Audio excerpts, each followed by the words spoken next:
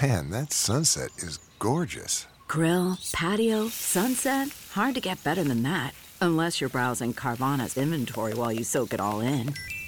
Oh, burger time. So sit back, get comfortable. Carvana's got thousands of cars under $20,000 just waiting for you. I could stay here forever.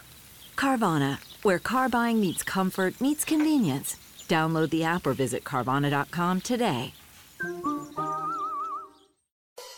Being a parent can be really challenging. It's normal to feel uncertain about whether you're doing the right things to raise healthy and happy children. That's why Child and Family Resource Network focuses on connecting pregnant parents and those with kids under the age of 5 with free support services to help them build confidence in their parenting journey. Everyone deserves to have someone they can turn to for support with parenting. Visit childandfamilyresourcenetwork.org today. Being a parent can be really challenging. Child and Family Resource Network focuses on connecting pregnant parents and those with kids under the age of 5 with free support services to help them on their parenting journey. Everyone deserves someone they can turn to for help with parenting. Visit childandfamilyresourcenetwork.org today.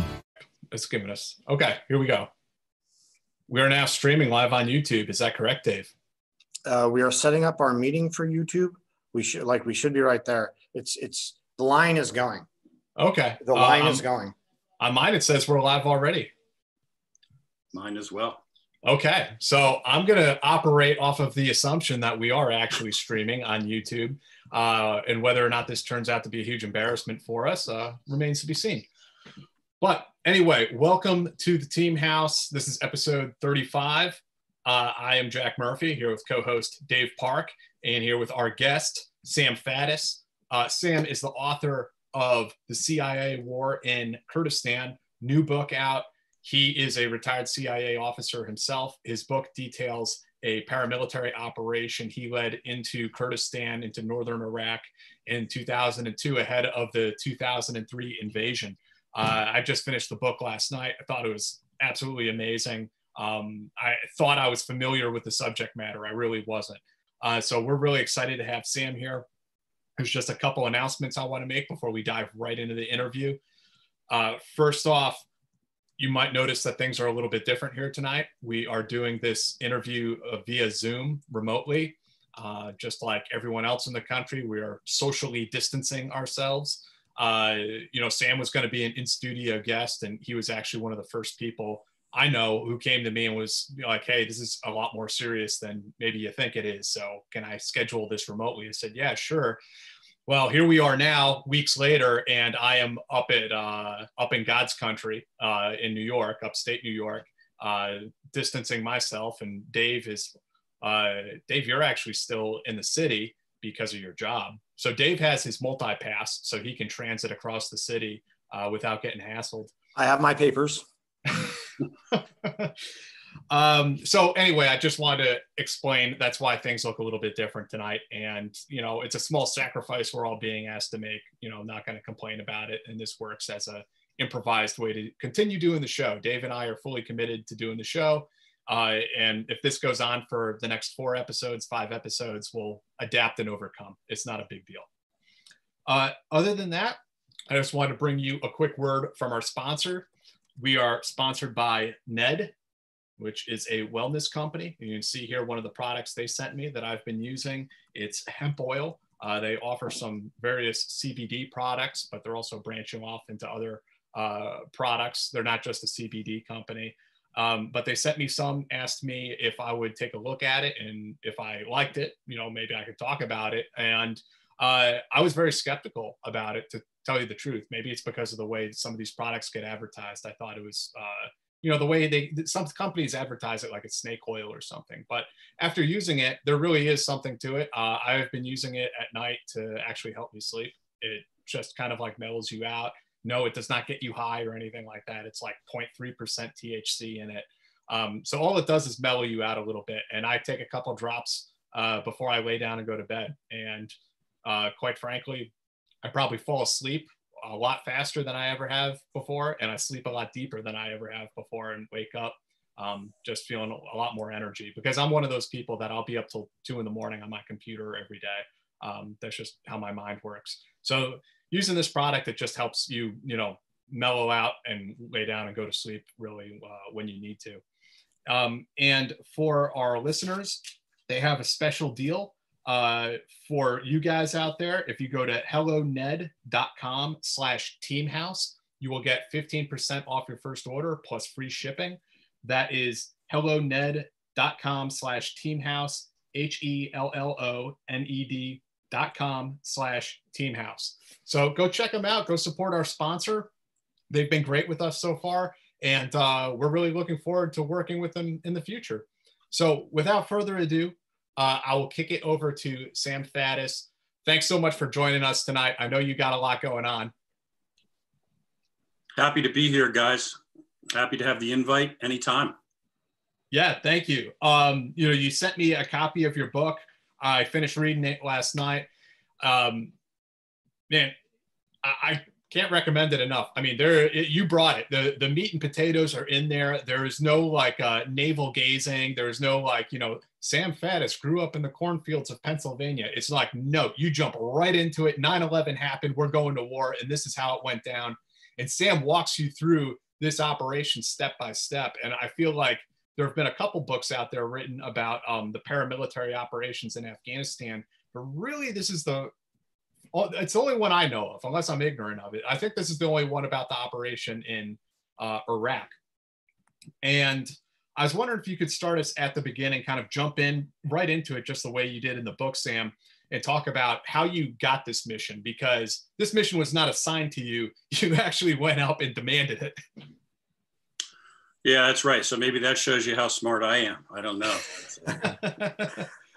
Look, 9/11 happens. I'm a case officer. I came back from overseas that summer, sitting around at headquarters. Any case officer worth his salt sitting around at headquarters basically wants to know, when the hell can I get out of here? When can I go back to the field? 9/11 happens, makes it that much more intense. Guys are going into Afghanistan. We're at war. And people are still telling me I'm supposed to be riding a desk at headquarters and shuffling paper and attending meetings. So then I start hearing rumors. The secret about the CIA is inside the CIA, there are no secrets. It's not quite true, but it's a pretty good rumor mill. And so I hear rumors that, look, this is early 2002, very early. Rumors that we're getting ready. The decision has been made. The White House has decided we're invading Iraq. We're finally going to get rid of Saddam. And so my attitude is, well, I'm not sitting on the sidelines and watching this happen. I had done a lot of Iraqi operations. I had a lot of history in Kurdistan, significant amount of which we still can't talk about, but any of that, I knew the area. So I went upstairs and talked to a friend of mine who was basically the chief of operations for Iraqi Ops Group at that point, and confirmed that it's true, and told him, okay, well, then I'm the guy you need to run that team. You're not going to find somebody that knows more about the area, knows more about the Turks, knows more about everything. I need that job. So he gave me the job. Then again, to show you how bright I am, then I began to ask the operative questions like, so what's the plan, man? And yeah, and that's when things began to unravel a little bit, because the plan wasn't wired real tight. But anyway. Yeah, you mentioned that, they had already started buying gear, and you went down and you kind of looked at the pallet, and they had bought like ankle holsters, and you're like, what in the hell? Like, what am I supposed to do with this stuff? Yeah, I mean, because there was no team leader, there was this concept that we're going to send a team in. And as I say in the book, one of the great things about the agency is it can sort of morph into anything it wants. You want a team to go do this job in wherever, well, we'll figure out what it needs to look like, and we'll create it from scratch. It's not like we're going to send a mechanized infantry platoon and this is what it looks like. So that's great. It's also, if you're not careful, a disaster, because it means, well, until somebody draws that blueprint, there's no plan. We're sending a team. Awesome. What's that mean? How many people, what kind of people, et cetera. So yeah, in the absence of somebody being in charge, people are just excited about going and running an op, whatever the hell that means. And they're buying everything in the world. I mean, I point out from all across the spectrum. I mean, I had a conversation that I detail in the book with a logs officer. She had actually, we sent some guys in ahead of us very briefly to talk to the Kurds, and they came back basically to say, hey, we're going to send a team. She decided that the number one priority was we needed bath mats for the Kurdish guest houses. I'm not making this up, because it had been there for a couple of days in the winter and the floor was cold. And therefore she had ordered a bunch of bath mats. And so we got we got pallets that we're building. You guys are familiar with that concept, sitting in a log center. And I got a foot thick layer of bath mats to go to war with. But I mean, all sexism aside, because that's really not where I'm trying to go with this. Meanwhile, all of the guys have every cool guy catalog that was ever made by man. Sure. And if it's made out of black Gore-Tex, well, they're buying it, man. Sure, it's a free shopping trip, right? Oh, absolutely. We got like vests with pockets and for holding clips and magazines and I don't know, hanging grenades on. I mean, I got one that looks like something Arnold Schwarzenegger would have worn in some movie that I never put on in my life. It's still laying in a bag in a storage closet here. Plus, like I have no idea how many holsters per person. Every kind of holster you could imagine, inside the trousers, outside, concealed, drop down, shoulder holsters. You go on with any verbiage you want, leather, plastic, any substance. We got these. We got like a pallet of holsters, right? For a bunch of guys whose first job is to be invisible and never get in a gunfight like that, right? When we get in a gunfight, it means something went really wrong today. It was a bad day for us. It's just crazy. So yeah, that's like one of the first things I have to grab a hold of is go find these pallets, go look at them, determine what the hell's there, and then literally just start throwing stuff off of them, like in a giant pile. Like, forget this. This is not happening. We are not flying bath mats and 12 holsters per man into Iraq. This is silliness.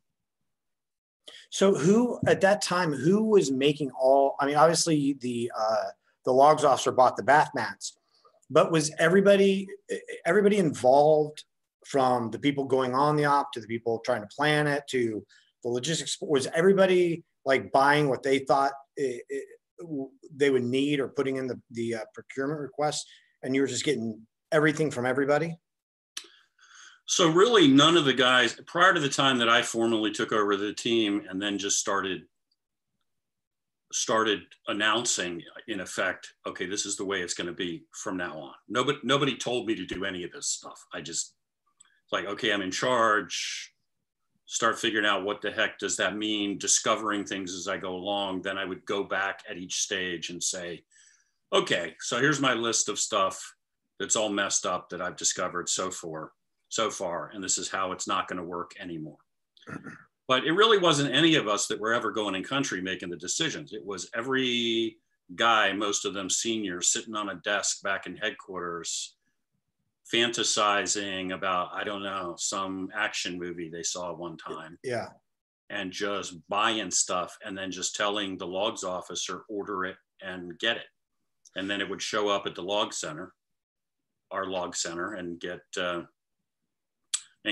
stuck on a pallet and just sit there, taking up multiple pallets actually by the time we were done. Sam, the interesting thing, I mean, as you were saying, the agency can kind of morph into whatever it is it needs to do. But what comes with that is that, you don't necessarily have a team of badasses just sitting there kitted up, ready to roll out, like you would find, in a JSOC unit, guys who are there, all the dudes, all trained with all their kit ready to roll. But in your case, I mean, it was interesting that you actually got to go around and like hand select the people you wanted for your team. I was wondering if you could talk to us a little bit about the recruitment and who these people were. Like, what were they like? What was their backgrounds? Why did you pick them? Yeah, so I mean, I probably accurate to say it ends up being a mix of me picking people and people being shuttled to us. But yeah, we have to go find everybody one way or the other. We got to go find everybody. So, I mean, the first group of folks that when we first went in the summer of '02, when we finally got in country, I say finally because, you know, we were supposed to theoretically be in country at least 90 days earlier than we were. And the Turks just basically were a roadblock.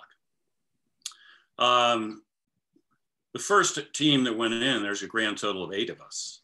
So, I mean, they were all, everybody was prior military of one type or another.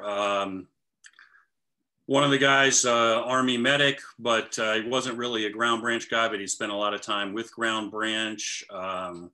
Another guy who'd been a Marine Scout sniper, again, not ground branch, but strong military background. He was a case officer, another young case officer who'd been a Marine, guy that had been with DevGru, who was now part of ground branch. Let's see, two ground branch guys. One of them was senior guy, Uncle Andy. Another guy who was a SEAL, never a member of DevGru. I think he was with Team 2, maybe, if I remember correctly. Anyway, a variety of backgrounds, but the common denominator is everybody had prior military experience. And let's see, at least, and a couple of the guys that went in with us initially had also just come out of Afghanistan.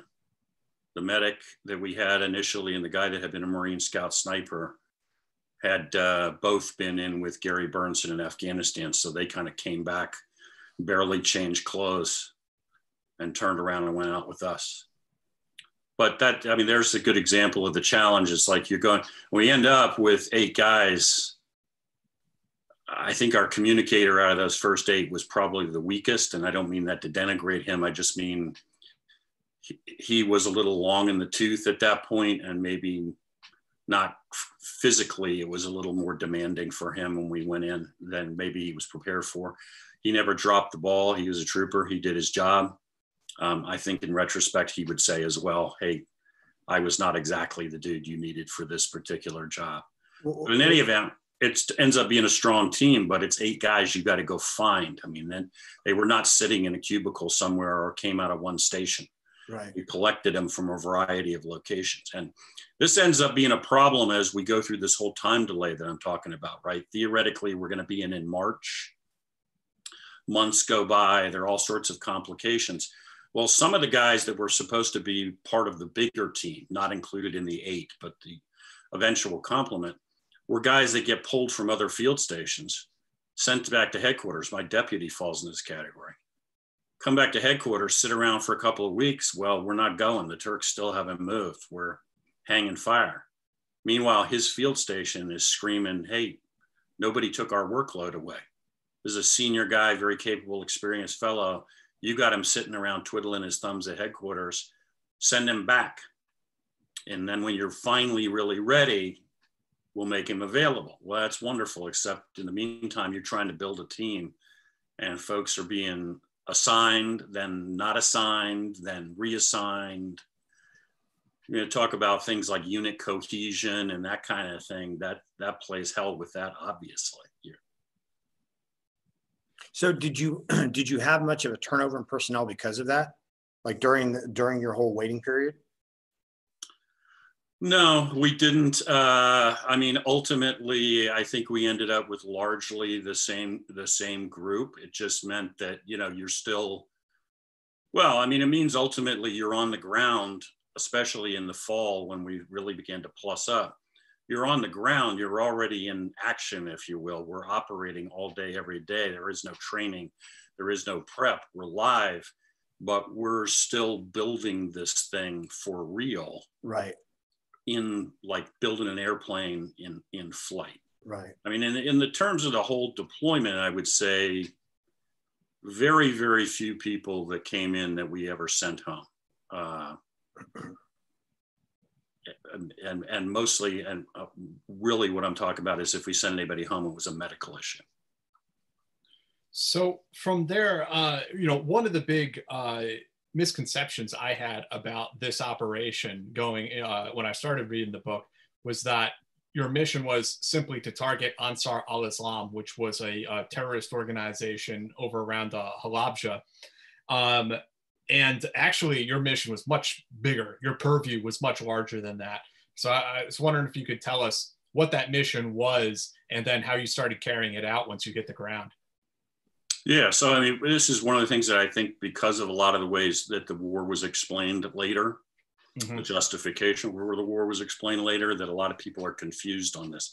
I mean, from day one, when I went up and talked to my buddy and said, hey man, you got to give me this job, the mission was very clear cut. We're going to prep the battlefield for an invasion of Iraq, and we're getting rid of Saddam Hussein. No ifs, ands, buts, no collect the intel and see if we can justify that.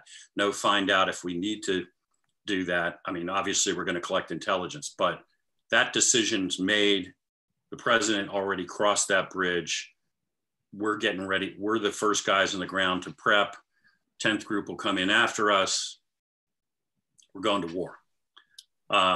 As we're sitting around in the spring of '02, the threat from Ansar al-Islam in northern Iraq materializes.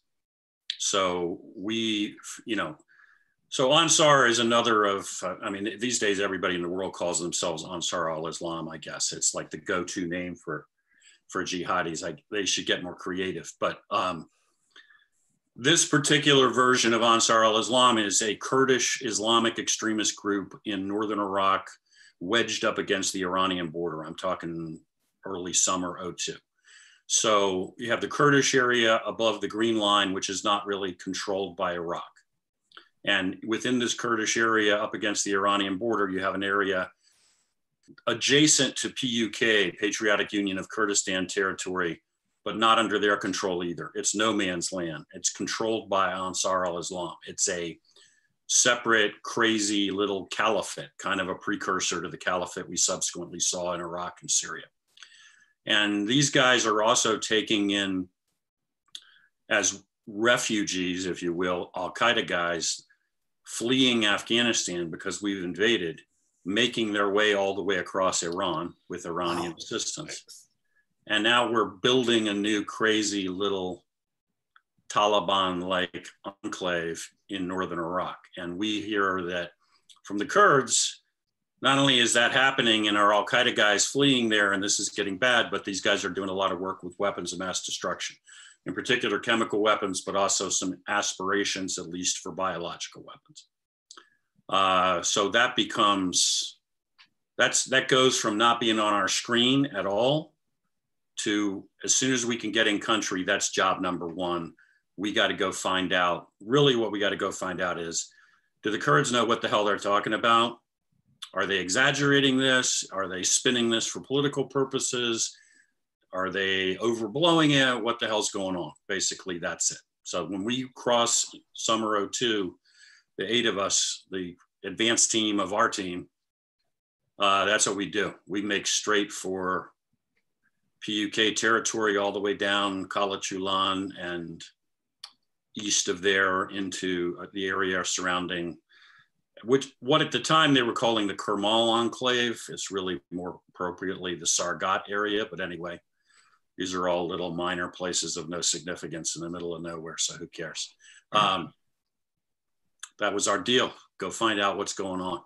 And so to that end, you started debriefing prisoners that the Kurds had, right?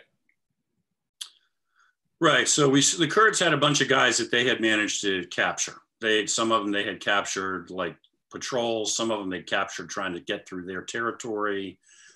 In a variety of ways, they had laid their hands on a bunch of guys, which included Kurds who were members of Ansar al-Islam and also included members of Al-Qaeda who were fleeing from Afghanistan. And so we started debriefing those guys, interrogating those guys, whatever the phraseology is, and turning some of them around, those that could be turned around, putting them back out on the street, but working for us now, doing what we do. And then we started expanding from there to just recruiting our own assets from scratch. And Man, that sunset is gorgeous. Grill, patio, sunset. Hard to get better than that. Unless you're browsing Carvana's inventory while you soak it all in. Oh, burger time. So sit back, get comfortable. Carvana's got thousands of cars under $20,000 just waiting for you. I could stay here forever. Carvana, where car buying meets comfort meets convenience. Download the app or visit Carvana.com today. Running sources, and the short version is what we discovered was that if anything, the Kurds were downplaying the threat. They didn't really understand how big the threat was. It was a mess. Yeah, this is a disaster. We got a bunch of Al-Qaeda guys here. They're building their whole new crazy kingdom in northern Iraq. But the good news is they don't even know we're here. For once in a blue moon, we are in the right place at the right time, ahead of the curve, 8 guys, invisible. By the time we're done with this collection, I mean, we're working 18 hours a day, 7 days a week, doing nothing but just running.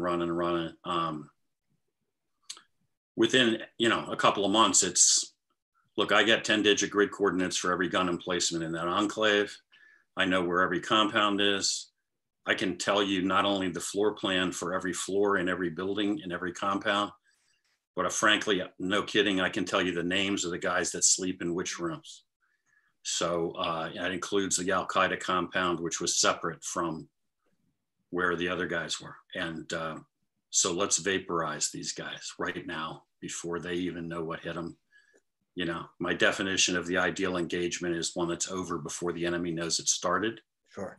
Let's do it. Let's just press the button and get rid of this whole pestilence right here before it infects anything else. And we proposed that directly to Washington, D.C. And they were on board with it, right? Yeah, right. Yeah, Washington, it was amazing. There was song in the air and flowers everywhere, and everyone in Washington had made a rational decision. Right. They all lived happily ever after.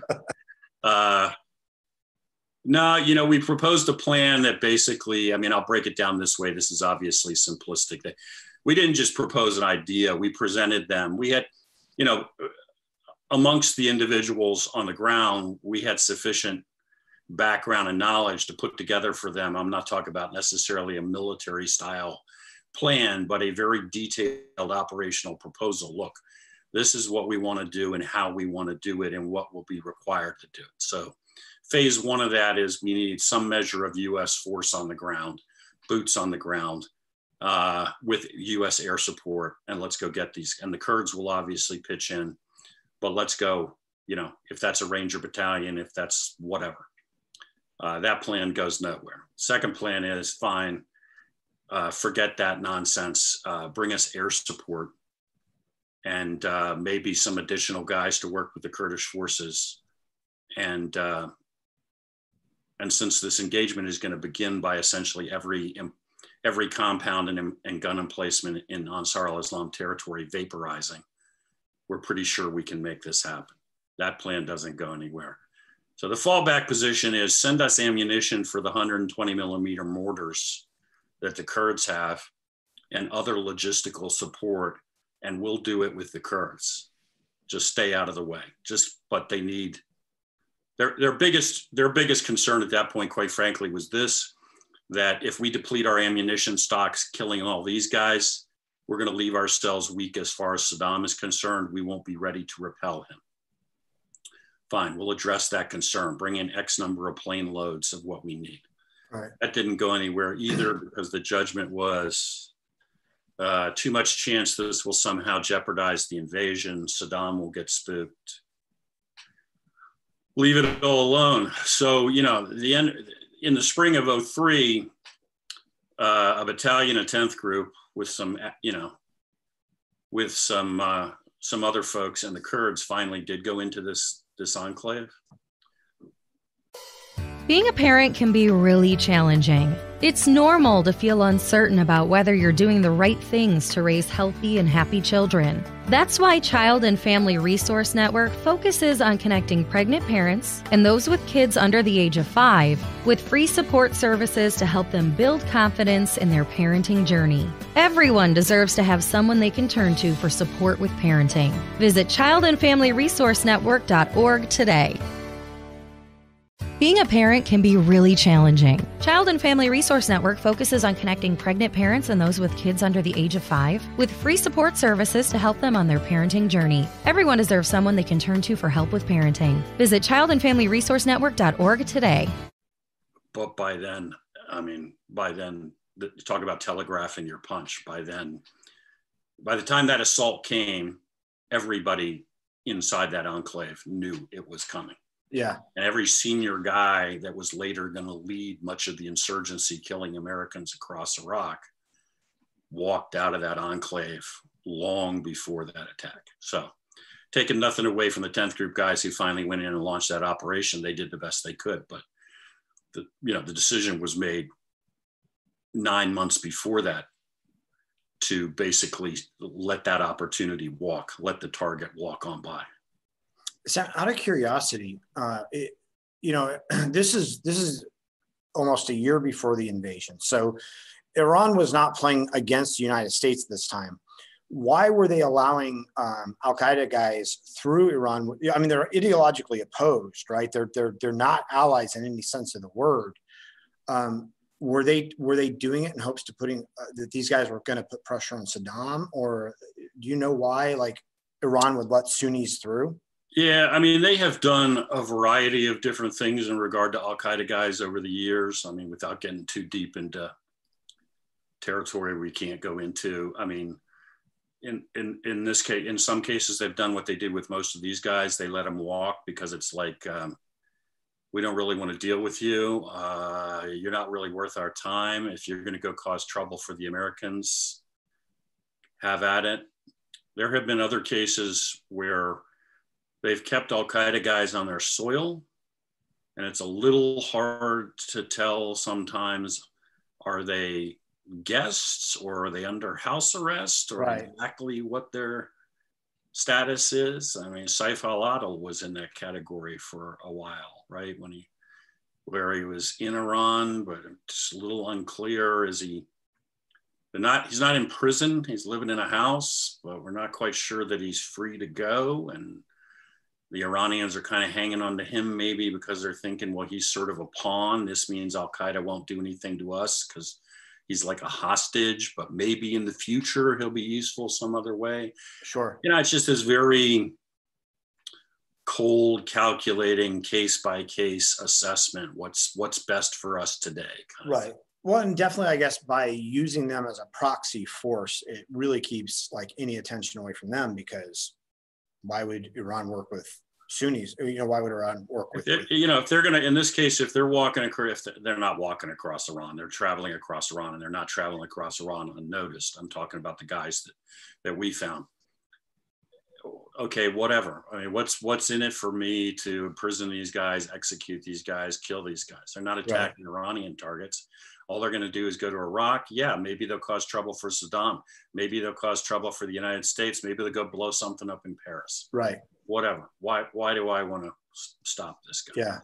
That's before we even get to the level of, in some cases, it's as simple as some of these guys are traveling with wads of cash and they're just paying people off and doing it the old fashioned way and bribing people as they go. Yeah.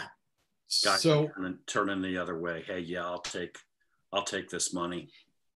So you guys got shot down as far as that golden moment that you could have wiped out Ansar in one fell swoop, more or less. Then could you talk about preparing the battle space as far as Saddam's regime was concerned in the Iraqi military? I thought that was very interesting, because now this is not the way people typically think of a CIA operation. It's more like the Jedburgh mission. When we parachuted guys into occupied France, it was really like this intelligence-driven commando mission that incorporated propaganda and sabotage. I mean, it was just really fascinating to read about. Yeah, well, I mean, I suppose one way to look at this and think about it is we're kind of making this up as we go along, which is another way to say, which is another one of those things about the Central Intelligence Agency that, depending on the day, can either be one of its great strengths or one of its great weaknesses, right? But you know, we used to tell this to junior officers all the time. With, you know, we're going to make a really detailed plan, and we're going to go get in the car. And this is what I'm going to tell you: about 3 minutes after we get in the car, the whole plan's going to change, and we're going to make up a whole new plan in 20 minutes between then and the time we arrive on site. And if you can't handle that, you need to find another job, because it's not my ideal, but that's just the way it works. So yeah, we end up in Kurdistan, right? We're now, I mean, I originally am the team leader running everything in all of Kurdistan. Eventually, we split the territory between PUK and KDP territory, which are the two Kurdish parties at that point that more or less divided the north. And at that point, I took over in KDP territory, and another guy takes over down in PUK territory. And now it's, look, what do you got to do? We got to find out what the capabilities of the Kurds are. We got to figure out what they need. First of all, we got to figure out who the hell they are, how many guys they got. I don't have any idea what weapons they got, what explosives they've got, what training they've had, what their capability is. We got to map all of that and just figure out what they need for this war that we're getting ready to have. Meanwhile, we got to start recruiting sources somehow inside of Saddam Hussein's Iraq, on the other side of a militarized border. I mean, between us on the Green Line, which is the area separating Kurdish and Iraqi territory, there's 150,000 Iraqi troops. So there are, and it is a tightly controlled border. We got to start recruiting sources and running sources all the way down into that territory to find anything out. We're on site. I have exactly 0 assets. I inherit no assets, pick up no existing asset networks. We don't pick up contact with a single existing guy. So it's 0 to 60 in no time. So you got to somehow find these assets inside of an area where you can't even get to. And then we got to take this to a whole nother level, which is, we're not just collecting, we got to get ready to go to war. So we got to take out site targets. We got to blow up rail lines. We got to blow up intelligence headquarters. The Iraqis have a plan. Obviously, they know U.S. air power. The day one, they're going to displace everything worth a damn from wherever it is during peacetime to an alternate location. So you can drop all the JDAMs you want through the roof of every building that you've mapped forever on imagery. But the core headquarters is not going to be there anymore. The intelligence headquarters is not going to be there anymore. Headquarters of Fedayeen is not going to be there anymore. So we got to figure out where they're going, follow them, and put together all those teams that are going to call in air on them. Propaganda. We set up a radio station. We played a lot of country music on the radio station, mostly because that amused me. I felt like that was, I actually like country music, but I had a feeling it would inflict the most pain on the Iraqis listening to it. We even smuggled a transmitter into Mosul and set it up inside a car to start blaring out on the airwaves country music and pre-recorded propaganda messages right next to 5th Corps headquarters. Not like that was going to win the war, but I figured that would really bother the 5th Corps commander. Sure. Plus, it's just another way of saying to everybody on the other side of the Green Line, you know, the end is nigh. It's coming, man. The days when Saddam controlled everything are all gone. And there's a picture in the book. Border into markets early in the morning with backpacks filled with leaflets that say, Saddam's done, the Americans are coming, get on the right sides. You know, didn't say this literally, but basically come to Jesus. And what time frame was this? Because, you know, the invasion was March 2003, right? So when was this roughly? Well, you know, the recruitment of assets and standing up in teams and trying to figure out all of that stuff starts summer 2002, right? Okay. Yeah. Propaganda, you know, that's time to sort of the air wars coming, then the air war is underway. that we really revved all of that up right before the air war. So psychologically it would coincide with that. And then the sabotage, I mean, sabotage and the sort of, we end up with a lot of teams, which in the end are mostly Kurds operating inside Iraqi controlled space, 70 plus teams of guys. And those guys basically perform a dual function. They, in some cases, I mean, and they make multiple trips across the Green Line. So it's not like they're permanently in one category or the other. Some of them are, sometimes they're spotting finding the headquarters, where did 5th Corps headquarters go? Or where did this brigade headquarters just move to? So that we can be prepared to call in fire, in essence. And then they're also themselves blowing things up. So, I mean, which means we have to train them all. We have to get the explosives. None of these guys none of these teams are in existence, right? There are no standing explosives sabotage teams. So we got to recruit all these guys, train all these guys, arm all these guys, dispatch all these guys. And in the case of the teams where they're calling in fire, they're not talking directly to anybody in the US military. So that means basically every team is sitting on a Thuraya phone parked somewhere and giving us GPS grid coordinates for a target, sending them to us. We're getting them to the military so they can be punched in so that B-52 can put that ordnance on target. So when the air war starts, I mean, you can move anywhere you want in northern Iraq on our front. On the Iraqi side, it doesn't make any difference because we see everything. Yeah. I mean, you can move your brigade headquarters as many times as you want. When you're all done playing games with it, we're still going to blow it up because you are watched all of the time. But all, you know, logistically building all that, training all that, recruiting all those guys, that's, I mean, they, you know, I'm running the show. That means somebody else is doing all the work, man. I mean, the ground branch guys that are training these teams from scratch are explosives guys that are coming in on a short fuse.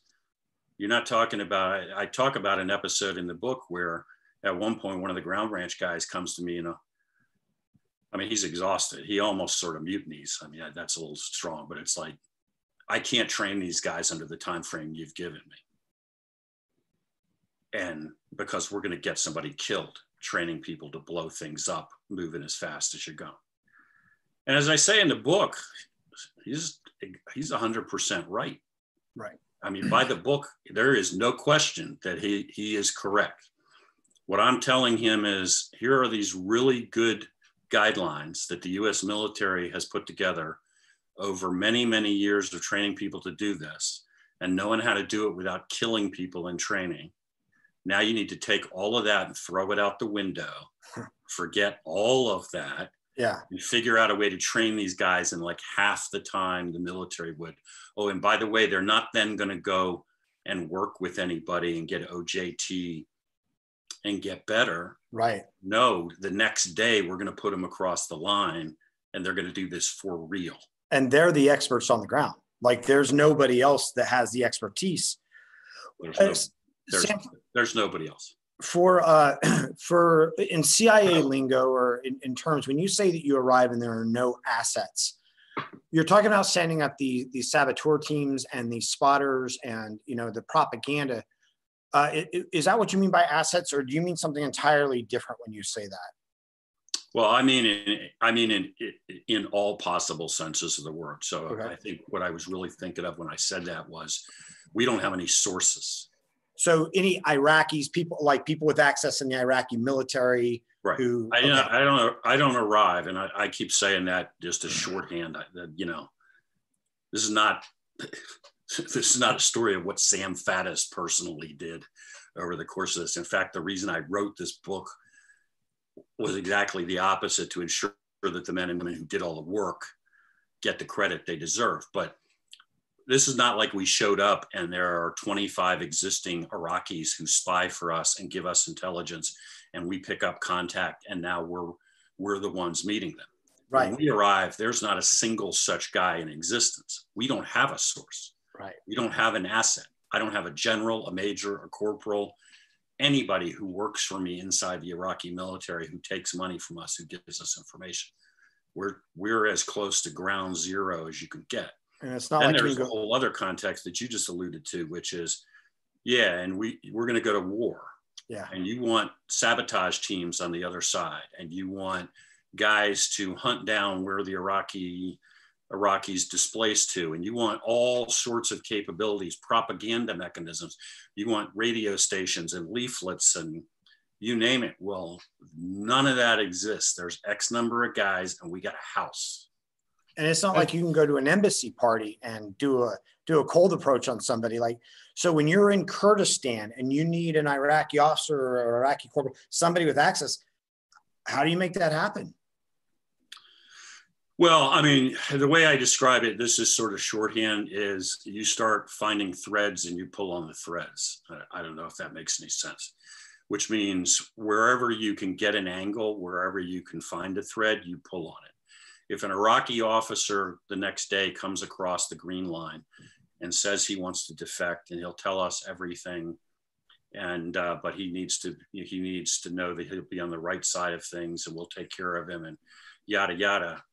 So after that, you know, my take on that is, and we talk about this in the book to some extent, yeah, that's wonderful. That's not the way this works. We're going to debrief you. Yeah. And you're going to turn your butt around. You're going to go back across the green line, resume your job. And then every couple of weeks, you're going to come across the green line. You're going to meet with me. And if you do that, we may not blow you up as the first guy when the war starts. And if you won't do that, then I'll just turn you over to the Kurds. I don't care. But there's no get out of jail free card here. You got blood all over your hands. You're working for me now. In some cases, it's the Kurds know somebody. There's a lot of weird stuff that goes on across that green line, even though it's a barrier between arch enemies. They're smuggling stuff in all directions. Okay, this guy has a cousin who works somewhere in Mosul. Let's get him over here. Let's recruit him. He doesn't know much of anything, but he does know a guy who's a colonel who does know some stuff, and maybe he can convince him to come meet us. Let's just grab that thread and start pulling and just see where it takes you. And I mean, you know the game. I mean, sometimes that pays huge dividends. Sometimes you spend a lot of time doing that, and at the end of it, you're like, well, that's a dry hole, man. We put a lot of money and a lot of time in, and we got nothing. At the same time that you're doing all of this, the Iraqi military and the Saddam regime becomes aware of you guys, that you have a team house over there in Kurdistan, and they start feeding you double agents, trying to say, hey, Sam, why don't you come across the green line for a little meeting, you know? Yeah, so we get into this whole thing that goes on for many, many, many months. I smile because it ended well as far as I'm concerned on our side. But yeah, so what you end up with is you end up with a situation where the Iraqis are aware that folks are now talking to you, folks are coming across the line. You know, the price of making progress and picking up speed in operations in espionage is, if you're doing your job and you're making progress, you begin to kick up a little bit of dust.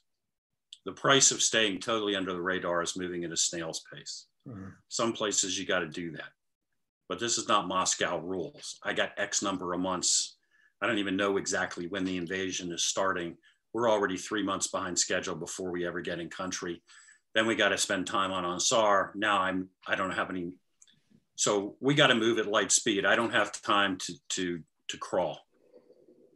So the Iraqis become aware of that, and basically what they do is they start feeding us guys that come across the line, they talk to us, and it's classic, what we would call dangle stuff. They're putting a guy here, he's feeding us information. And the whole idea is not only just to feed us information that's garbage, because some of it's true. In all double agent ops, you got to feed the opposition some real stuff, because it's too easy to find out. If all you do is tell a guy lies, that becomes apparent too quickly. So, but the end goal is we're supposed to fall into this, trust these guys, love these guys too much, and then start letting our guard down. And instead of meeting them on our terms in controlled situations, we're supposed to allow ourselves to be lured out by promises of introductions to bigger and bigger fish into settings where we will either be killed or kidnapped. And that's the game. They want to either kill or ideally, I think, kidnap and parade around in Baghdad CIA personnel. So the good news is that, I mean, a variety of things are going on by the time this starts. So first of all, by this time, we do have a lot of assets. By this time, we got a lot of guys talking to us. So I know a lot more than I knew a few months before. Second, some of these guys are not very good at their jobs. Third, some of them aren't really that excited about playing the game anymore once they get to our side. Right. But in a variety of ways, we in succession identify these guys and wrap them all up, which is really, I mean, by this point, we got a bunch of SF guys in, we had some tier 1 guys with us. We got some number of ground branch guys. On any given day, maybe they're bored. They're super psyched by us ending each meeting with these guys by letting them barge into the room and take these guys into custody and drag them away. That's just, because when you bring this guy in, you don't want to just say, hey, I got you, you're a liar, you're a scumbag. What you want him to do is tell you his whole shtick, right? You came here to feed me a line. You came here to give me your play. So fine, I'm going to hear you. Give me the whole thing. Tell me everything you were supposed to tell me. Show me every card. Now you're done. Okay, good. I'm not meeting you again. You're a liar. And I knew that when you came through the door. Now I'll grab you. But first, we want to make sure you gave us everything first. And then, so we typically, you stand up, the CEO doing this, listens to this guy for 2 or 3 hours, acts like he believes him, says, hey, that's great. Opens the door to the room where we're having the meeting. And instead of the guy walking out and getting in the car to be dropped off, there's like 6 guys with M4 standing there all gunned up and ready to rock and roll just to see if they can scare the living crap out of this guy. Anyway, the game goes on for many months until finally we start trying to turn the thing around by convincing them that we can actually, we take one of their guys and we start turning their guys around and turning them into double agents for us. So now they're going back and talking to their people, but now they really work for us. And we actually at one point gave them pictures of one of our guys in a military uniform lying on the side of the road with stupid chili hot sauce on the side of his head, which sounds about as amateurish as you can imagine, but actually in the picture looked like he'd been shot. And this guy is supposed to feed his commanding officer this and show him that, look, I've already killed 1 American. If you'll agree to come to this location, I can even get you an American that you can take possession. So we're sort of turning the game around. We're trying to get them to agree to come to some place, so we're going to put hands on them. And did they go for it? Did they fall for it? No, they did not go for it. In the end, we end up on the phone with the guy that's running all of this out of Mosul on the Iraqi side. I mean, we don't. The guy that's now working for us does the Iraqi, and we're listening in. And it becomes clear at the end of that conversation that the colonel down in Mosul knows his business. He does the same thing to us on the phone that we would do to him. Yeah. He sort of smiles and nods and agrees to everything. And by the time he hangs up the phone, we're like, he ain't coming. He didn't buy any of that. He knows. Dropping the cell phone into the river and walking. He knows we ate his lunch. He knows all of his guys have gone over. And he tries to disappear. I don't know whatever happened to him. I do know that subsequently we had a team go blow up his building, which made me feel pretty good. Put satchel charges in his building and blew it off the face of the earth. So I don't know whether the colonel was at work that day or not. It's like, he might be alive and well in Baghdad for all I know. I think that anybody who is high up in the military or high up in the intelligence apparatus in Iraq just by virtue of working for Saddam, they had to be savvy because they had to survive him. You know. Yeah, no doubt. I mean, you know, it used to, when I first started working Iraqi stuff, you know, I don't know, 90, I don't know. It puzzled me at first why Saddam had like all these different intelligence services and security services. They seemed to have all these duplicate functions. It didn't seem to make any sense. And then it dawned on me one day, you know, okay, well, I know exactly why, because they all report on each other. I mean, a centralized service would be too much power in one place, too likely to get ideas about replacing him. Right. This is like when we used to work Iraqi targets, you were referring to a diplomatic circuit earlier, right?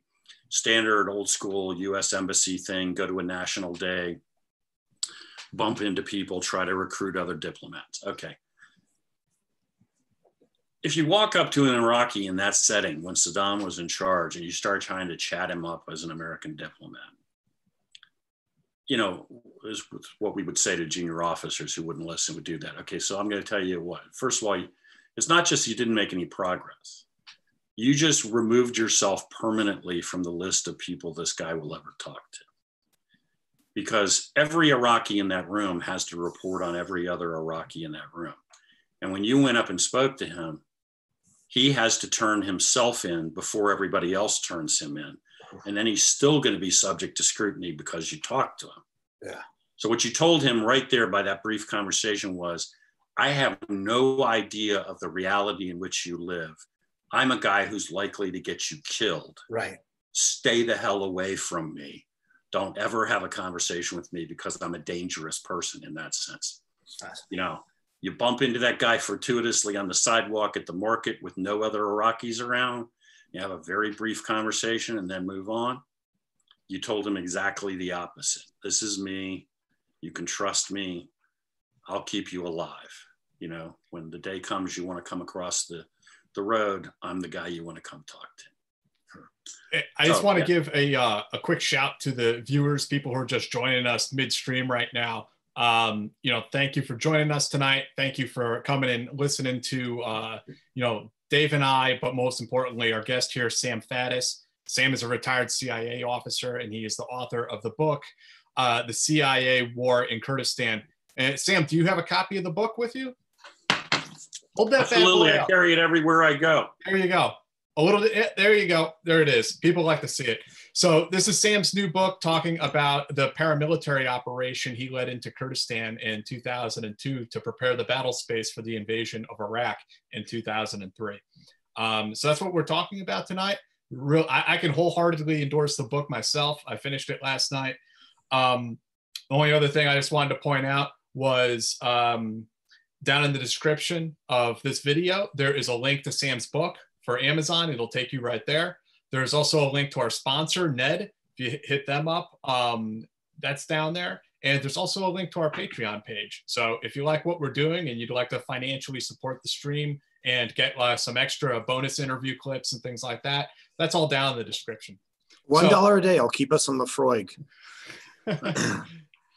Hey, Sam, we also have some questions. People sometimes, one, give us donations to get their questions highlighted, and two, we have some good questions. Well, first off, Andrew, thank you very much. And I guess this is a question for all three of us. What is the most, and this question came up when you were talking about, you know, all the swag that people were ordering. What is the most useless piece of cool guy gear or cool gear? Sam, like when you were going through those palettes, did you find stuff that just like worked in the movies but was absolutely ridiculous? So I'm going to exclude the bath mats from cool guy gear. Right. For me, it was the stupid black vest, black Gore-Tex vest, you know, with somebody's version of something that, you know, that somebody in a legit special operations unit might wear in a paramilitary function, you know, that carries all your gear and actually has legit function. I mean, this was some sort of commercial knockoff of that, first of all. So I think it was more like, what looks cool vice what's functional. But also, I mean, look, our function in the environment we're in is to be, if you will, the force multipliers, the guys behind the scene, right? When I wrote a book a number of years ago called Beyond Repair about the agency, and it was really sort of a parallel to the OSS, and I did, and how do you get back to the roots of the OSS? And I read a tremendous amount of stuff about the OSS, a lot of books that are very hard to get a hold of, written by guys and gals that were in the OSS. And one of them was this book called, I think, like Behind Japanese Lines or something. It has a terrible, like old detective story style title. It sounds like, oh my God, this is gonna be the most cheesy thing in the world. It's actually a very self-effacing firsthand account of a guy who ends up in the Burmese theater of operations, right? And he's with what they call Detachment 101. And he goes in, he didn't jump in, but he goes in a small aircraft to a dirt airstrip behind Japanese lines to meet up with another OSS guy working with native forces. So this dude, the guy who's the narrator, writes the book, he's got every weapon known to man on him when he arrives. I mean, he's got like 5 or 6 different firearms and machetes and knives, and he's just out for bear, man. And he arrives, and the guy who meets him is wearing shorts, no shoes, no shirt, a bush hat, has a walking stick, and no weapon of any kind. And so the guy that's been there for a while looks at him, he's like, basically ends up explaining to him, look, your job here is to direct the actions of 10,000 native troops, to arm them and train them. And when the day comes that you personally shooting at the Japanese makes the difference, that's a really, really bad day, and everything has gone wrong, right? That's just not, so it kind of like that scene with Charlie Sheen in Platoon where he's falling down the trailers, like, so let's take 50 pounds of crap and let's just throw it on the ground right now and get rid of it and get to work. So we were armed in Kurdistan all the time. In fact, my policy was people wore sidearms. Your sidearm was on you or on the next to you in bed, 24/7, no exceptions, in the house, don't care where. You leave the house, you leave with your long gun and with a rucksack packed with the stuff that will keep you alive if you can't ever come back to this house. Mm-hmm. So we operated in that mode all the time. But that's a long way from needing that ridiculous vest with hand grenades hanging on it and 12 magazines and all this other nonsense. Not relevant to what our core mission was. Jack, do you have an opinion about the most useless piece of crew gear? Geez, if I thought about it, I'd probably be able to come up with something. But the one that jumps out at me right away is in Ranger Battalion, there's an item on the packing list that was notorious. Net multi-purpose. So there's a multi-purpose OD green net that we all had to have on our packing list, but nobody knew what it did or why we had it or what was it for. And none of us ever used it. But it had to be because it was part of the RF1 packing list for, if you got alerted, it would be coming with you. But it was the damnedest thing. None of us knew what that net was for or what it did. It wasn't like a camouflage net or anything. It was just like a nylon green net. Yeah. I think for me, I guess it's like super high speed, like high end hiking boots.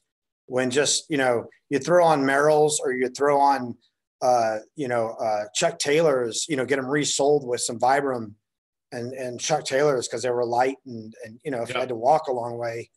But all those like alpine hiking boots and stuff that, people would go out and buy, it's like after 2 ops, they'd be done with them because, that's not what you're doing. You're not climbing mountains, and you've got to stay active and, so, but anyway.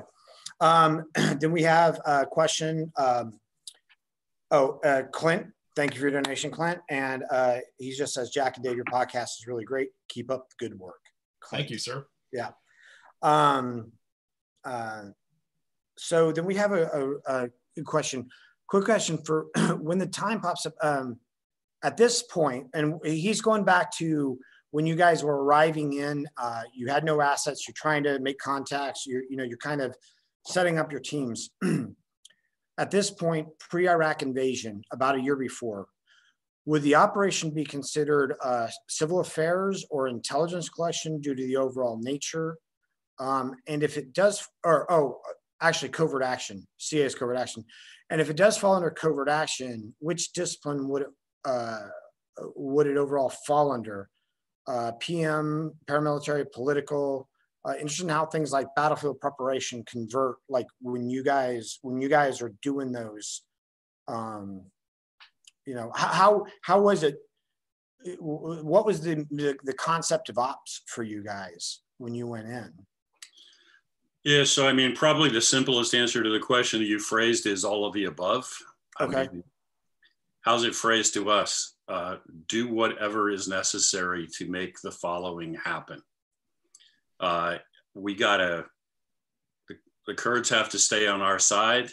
We got to figure out how to arm and work with the Kurds. We got to be ready to introduce 10th Group. At some point, we had a pilot team come in, but we got to bring in the whole group at some point. We got to start trying to collect intelligence. If we possibly can, we want to sow dissension in the Iraqi ranks. If they'll get rid of Saddam before we have to invade, so much the better. If not, can we persuade them to at least sit on the sidelines? On and on and on. And that the objective of getting them to overthrow Saddam was ultimately undoable, mostly because we had made noises too many times before and then walked away. Right. So, all of those conversations end up in summary as, the day you guys actually kick this thing off, I'm with you. Or at a minimum, my brigade will just move over here and sit quietly. Uh-huh. But I'm not doing a damn thing until I see you actually get real, because I'm way too concerned that you're going to make a lot of noise. You're going to piss the man off, and then you're going to change your mind and go home, and you're going to leave me being hung by the neck down in Baghdad. I'm not jumping before you guys do. Well, basically. we'd kind of done that 10 years earlier, We had done it a lot of times. And, look, I mean, the Kurds, I said at the beginning, just keep the Kurds in the game. And I don't mean that disparagingly at all. I mean, good God, how many people they lost to this monster for real? How many times did we make noises before that we were going to do this thing and then walk away and leave them to deal with it? And Sam, you got to keep them in there. And was not easy at many points. I was wondering if we could also get you to comment on, because amongst these many other things that you've mentioned, the other cloud hanging over this to some extent was the WMDs issue. And you actually had some pretty wild stories, I thought, but I mean, I'll let you tell them. I mean, what was the mandate as far as WMDs were concerned, and what were some of your experiences investigating that while you were on this mission?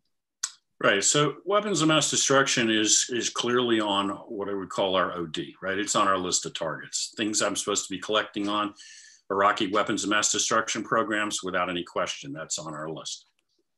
It never prescribed as, we need to go find out if he has this, because if he doesn't, we won't invade, or that's the predicate for the invasion or anything like that. As I said before, from day one, the way this is described as, the decision was already made. We're invading, we're getting rid of this guy. That's a done deal. But clearly we want to know as much as we can about the status of his weapons of mass destruction programs. And we spent a lot of time on that. It's kind of a very strange dynamic that I think most Americans really don't understand. I mean, Saddam had weapons of mass destruction programs for a long time, for real. He killed God knows how many thousands of Kurds with chemical weapons. During the Iran-Iraq war, routinely chemical weapons were used. They were part of Iraqi order of battle. So it's not as if one day Saddam might get chemical weapons. He's had these things forever. He's used them. He's killed hundreds of thousands of people, probably. The question is, if there is a question, is he telling the truth now that he got rid of them? So also keep in mind, really a weapons of mass destruction program is not really about the weapons. It's about the personnel. Nerve gas technology is 1930s Nazi German technology grown out of insecticides, right? I mean, there's nothing cutting edge about it. You can blow up a nerve gas factory. If the scientists and engineers are still there, you can rebuild the thing and be back in operation 6 months later producing nerve gas. But the idea that you're just going to find his munitions and find his factories and then disarm him is always kind of misses the point. But in any event, we're trying to collect on all this. Saddam had, in fact, largely divested himself of his weapons of mass destruction. As it turned out, there were some old munitions dumps and things that even the Iraqis had forgotten about that were ultimately found. But basically, he was telling the truth. He got rid of this stuff. But here's the crazy part. He doesn't dare, he wants us to believe that, but he doesn't dare go into a world where his own people or the Iranians or the Kurds believe that. Because the day the Iranians wake up and think he doesn't have chemical weapons, or his own people do, or the Kurds do, is the day he's gone. So he's doing this weird dance where he's telling us the truth, but really wants all of his people to continue to believe, I'm lying. Yeah, I got rid of the weapons. Wink, wink. Sure, I did. And everybody buys it. So I give you a classic example. I think I talk about this in the book. An asset, very senior Iraqi general that I was personally meeting. By this point, we've recruited this guy. He's on a base in the north. I ask him, do you guys have chemical weapons? His answer is yes. I mean, I'll give you the shorthand version, obviously. You have chemical weapons? Yes, but the answer is more like yes. Are you stupid? What kind of do you have? Well, I have these kinds, and they're in these kinds of munitions, and he can describe the markings. These have blue stripes, those have yellow stripes, all the stuff she would expect. And frankly, it's all correct based on what we know about Iraqi ordnance. He's obviously seen it, worked with it, used it, knows it. He can bring you the documents, in fact, does bring me the documents with their war plans that show that chemical weapons will be in fact used from the outset of the conflict, blah, blah, blah. Are they on your base? Yes. Where? In these bunkers. Can you show me those? Yes. Confirm it. It's on imagery. The bunkers exist. They're obviously things are in there. They're guarded. Things go in, things go out. What's in this bunker? He can tell you. What's in that bunker? He can tell you. When was the last time you looked at him? Again, it's like, what, are you stupid? I can't go in that bunker. That's under the control of the Republican Guard. I'm a regular Army officer. It doesn't matter what rank I am. So I've never seen them. End of story. That's what you tell Washington, right? It's like, okay, I will move on to now attempting to recruit a member of the Republican Guard who has access to that particular bunker, who can open the door and walk inside and solve the last remaining riddle. That's going to be a trick, and it isn't going to happen in a week's time for me to find some way to get access to a guy in Mosul where I can't go and recruit him. And if you're getting ready to invade Iraq, it's sure as hell not going to happen before then. That's more or less the status of where we end up with WMD across the board. Is like, if you're waiting for me to tell you I have conclusive evidence that we found it, the answer is we have not done so. I have no such evidence. I never found it. Can't prove it exists. This is what I can tell you. I thought there were some interesting experiences you had also where they actually brought you what was or what they thought was fissile material or nerve gas, and was like, and like handed it to you like, this will kill you in a heartbeat, Sam. And you were like, what the fuck? You're supposed to tell me that before you hand it to me. Yeah, by the time we're done with this, we end up with basically like this toxic waste dump in the yard of our base house where we keep having to bury stuff that people bring to us, that because every weird thing in the world ends up in Kurdistan, right? The hottest cesium source, I think still true, that the CIA ever recovered, we recover one day from some random guy who's friggin' carrying this thing in his pocket. And, you know, but yeah, I mean, yeah, so we had a guy, a guy, you know, my job as base chief is not really to be running sources, right? I got 9,000 other things to do, but I'm a big believer, first of all, that I go crazy if I don't get out on the street some. And second, that if I'm going to ask people to do stuff, that I need to be getting out and doing it myself. I'm not going to send everybody else out running around risking getting blown up and then sit in the house all day. So I'm going to run a certain number of my own sources as I can to demonstrate that. So I'm meeting with this guy who was a wacky opposition guy who sometimes told us great stuff and sometimes told us nonsensical things. And excuse me. And he just gets in the car, gets in the Land Cruiser, and you know, we pick him up wherever we pick him up, and he gets in and he reaches inside his jacket and he hands me a piece of garden hose, just like you took your hose at your house and just hacked it like with a knife at both ends. And it's closed off with electrical tape, like electrician's tape. And he just hands this thing to me. Doesn't say, apropos of nothing, no intro, no like, and I'm like, take it. And there's a guy in a jump seat behind me in the Land Cruiser, one of the SF guys with whose job is to shoot this guy in the head if things go south. But anyway, that's his job. And I hand it back to this guy named Rabbit. He's also carrying Ziploc bags because we're always ended up with nonsensical stuff. And we're going to bag it and figure out what the hell it is at the house. And as this is happening, the guy says to me, he just does this. And then I say to him, so what is that?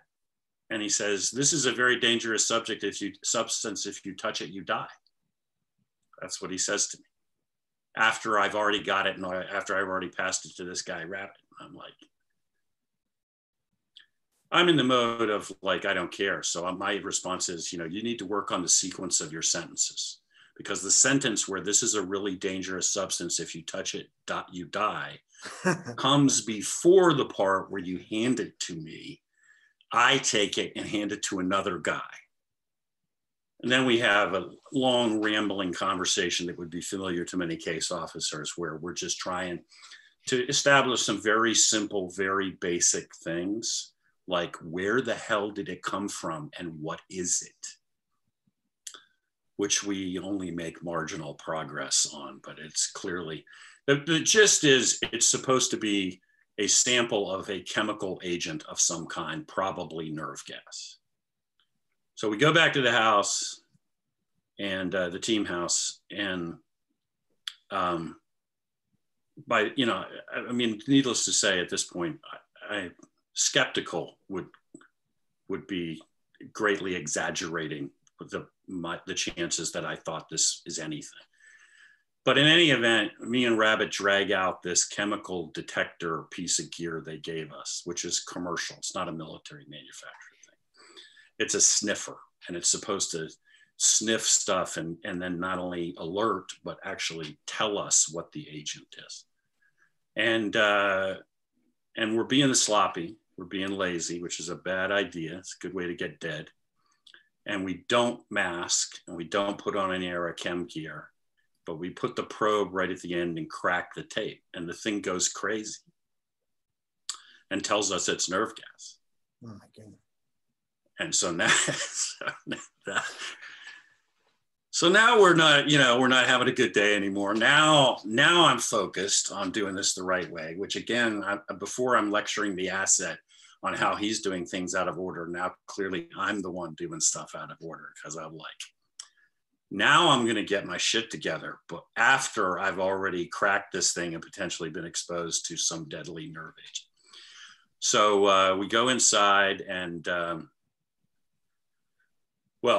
we go in the team house. One of the first things I did was go in the base and get on the computer and write up everything that had transpired. Because at this point I'm thinking, if I'm going to croak, we better get down all the facts as to what just happened. Let's write the text of a message to headquarters. And then we go back out and do this right and put on all our protective gear and take this thing and bury it next to God knows how many other things that we had. In the end, it turned out to be a simulant, but we didn't know that for many, many months. turned out to be something, as far as we could determine, that the Russians manufactured that was designed to be used in training exercises for their chemical weapons units to not only trip alarms, but to simulate the properties of nerve gas. Really? So they had made this, and who the hell knows how this material made it. Inside the hose was this container that had this simulant in it, and it was the original container that it had been in apparently for the Soviets. So who knows how many years it had wandered out of the Soviet Union to wash up in Kurdistan and somehow or another make it into our hands.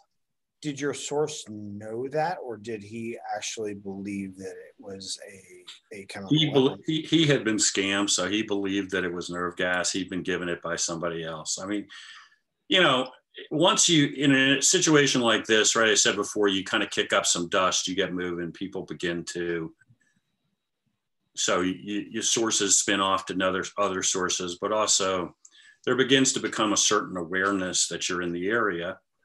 And everybody thinks the Americans are basically walking ATM machines. Right. And so now we got people wanting to basically looking for something to sell. Sure. And that can be a good thing because it means people are coming to you, but it also means you got to be constantly worried that, all right, is this guy coming to get paid because he's got something real, or is this guy just feeding me silliness because he wants to get paid? And in this case, at some point in this chain, somebody knew what they had and had passed it on. We were paying this guy. He was probably paying somebody else a certain amount. In the meantime, they scared the living hell out of us. I can tell you that. Sure. Next time I test a nerve gas sample, I have You know, it's interesting. We had Scott Ritter on, who was the chief INSCOM inspector. And you know, from his perspective, you know, when he was saying, when they were doing all their accounting, you know, their forensic accounting, and they're like, look, it's all destroyed. Like we have every single part. And then the CIA was reporting that there's stuff, and it seemed, I mean, from hearing his side, which was 100%, you know, right, believable from his side, that the agency was up to this nefarious sort of, you know, well, there's stuff there. But then listening to you explain how Saddam was trying to play all the sides because it was in his interest to do it, and that his own officers believed that he still had all this stuff and they needed to believe it, it makes sense why there was this discrepancy between reporting and what inspections were finding on the ground, you know? Yeah, I mean, you know, the thing is, and at some point, back to something I said much earlier about walking in and, okay, I got no sources and I'm on a timeline and I got about 27,000 jobs here. And you want us to, I mean, by the time we're done, I have no idea how many reporting sources inside Iraq, but a huge asset stable in the course of less than a year, really, from the time we ramp up. That's amazing. So we're running like hell, but there's only so much you're going to collect remotely from outside over that time period. I used the one example about this base in Mosul before, not because it's unique, but just because it illustrates concretely what I'm talking about. Okay, well, fine. So now if that's the question, are those munitions in fact still inside those bunkers, or were they eliminated? Okay, now let's sit down and start figuring out, now how can we determine that? And one of the ways, obviously, is to recruit a guy who can actually physically go inside. But I can't do that in 48 hours or necessarily the next 60 days or 90 days. I mean, so many times you basically end up on a conversation with headquarters and say, look, I don't know, man. I've told you everything I know. Right. So does that general believe that those weapons are still in that bunker? I would bet my life on that. Right. Based on everything I've assessed in this case. Have they historically been in there? Without question. Have they historically used them? Yes. Is there a real war plan that I actually have a copy of now that says they'll be used day one? Yes. Still didn't answer the question of whether they're still in there. Now, if you want the answer to that question, I could probably get it for you, but you're going to leave me alone for about another year. And if we're lucky, in a year, I might be able to find a guy we're going to recruit. I mean, you were talking before about the impact of being higher and higher or closer and closer to Saddam. Well, the closer we get to Saddam, the more we get to the inner circle, the more we get to the Republican Guard, and then the Special Republican Guard and the Security Service. Now we're very much into a group of guys that had so much blood on their hands and were so part of the regime that there was no way they were going to survive the fall of Saddam. Like, there's no way to get right now. I can't, guys lower down, even regular Army officers who were lieutenant generals can say, I'm going to come over. But a lot of these guys at the very core of this thing, they're like basically in a criminal enterprise where they're never going to be able to escape. So the job of recruiting those guys to help take down Saddam gets harder and harder and harder. Not only are there less of them and they're harder to get to, but they're like, but no, if he goes, I'm a dead man. Right. Yeah, you can't give them a visa and an apartment in Virginia. We're never bringing those guys to the States. Right. We're never giving them a get out of jail free card. We're never, and they know that. And they've also, of course, all lived forever in a regime where you don't have to be convicted of anything to die hideously. Right.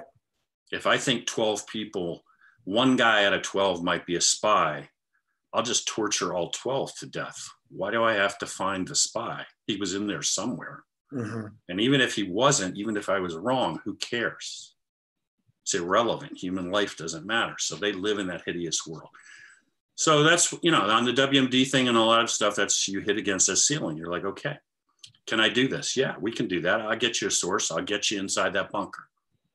I won't do it in a week. Right. It's going to take some serious doing, and it'll take some patience to do that.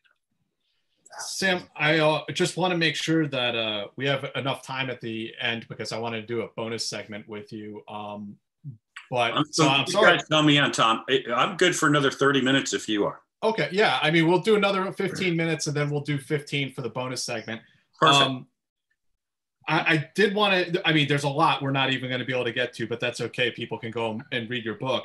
I did want to ask you though about Chalabi, who he was, what he was doing over there, and what your impression was of America's relationship with this individual.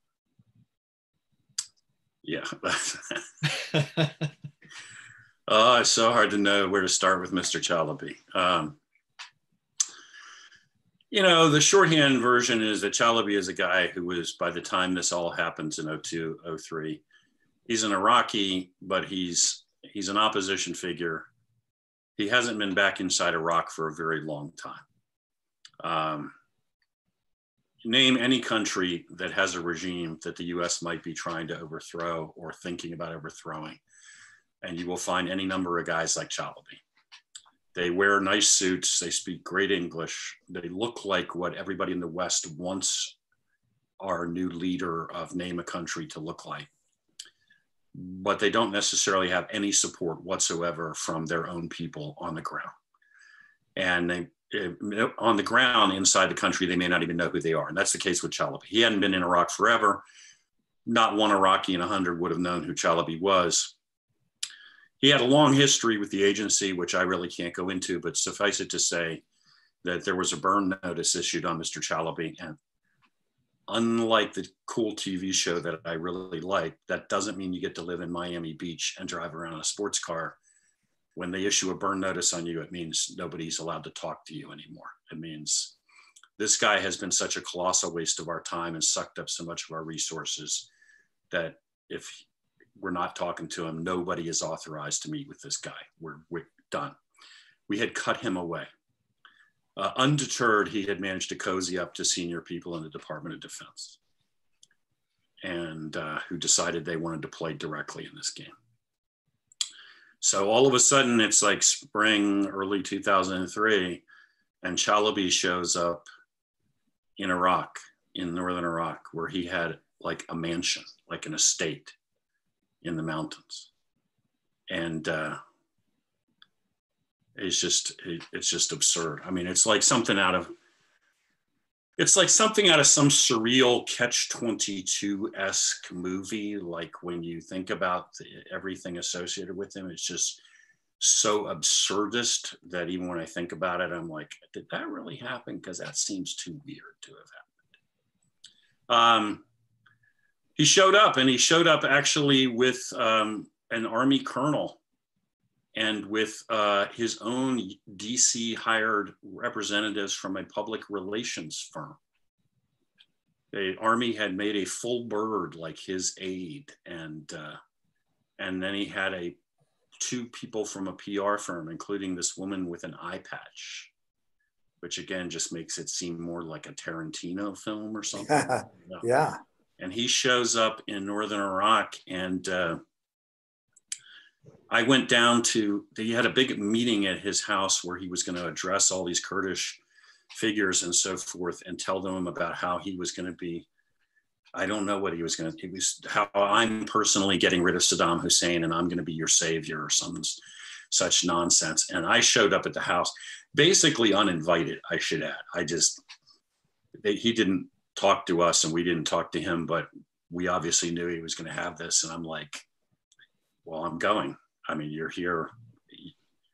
And I don't think anybody's going to stop me because we have the contacts. So I end up in this room and there are all these people and he talks and it's literally like snake oil time, man. It's like, you can't believe, like he's talking and everything that comes out of his mouth is just nonsensical. There's no reality anywhere to be heard. This guy just babbling. And I'm like, you showed up here 2 days ago. It's just you. There's a house.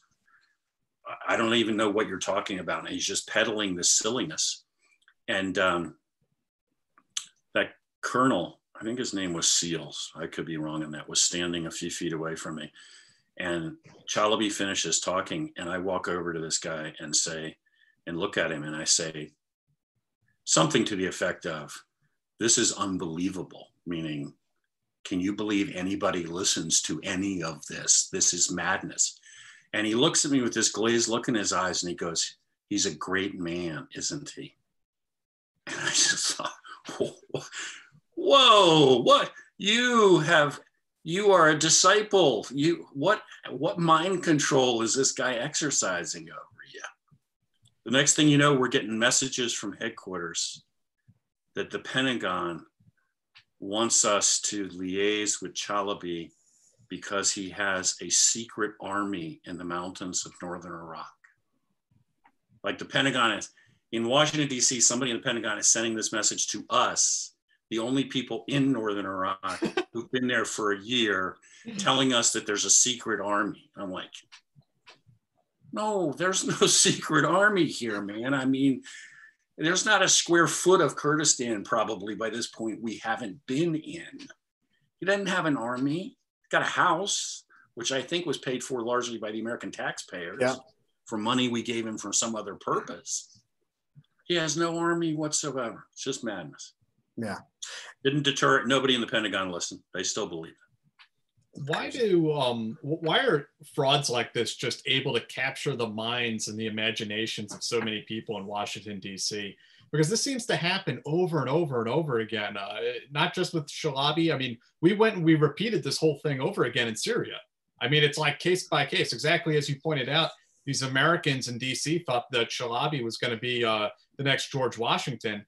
We looked to these Syrian rebels who are a bunch of, dirtbags and mafioso types, as if they were going to bring Jeffersonian democracy to Syria after Assad was deposed of.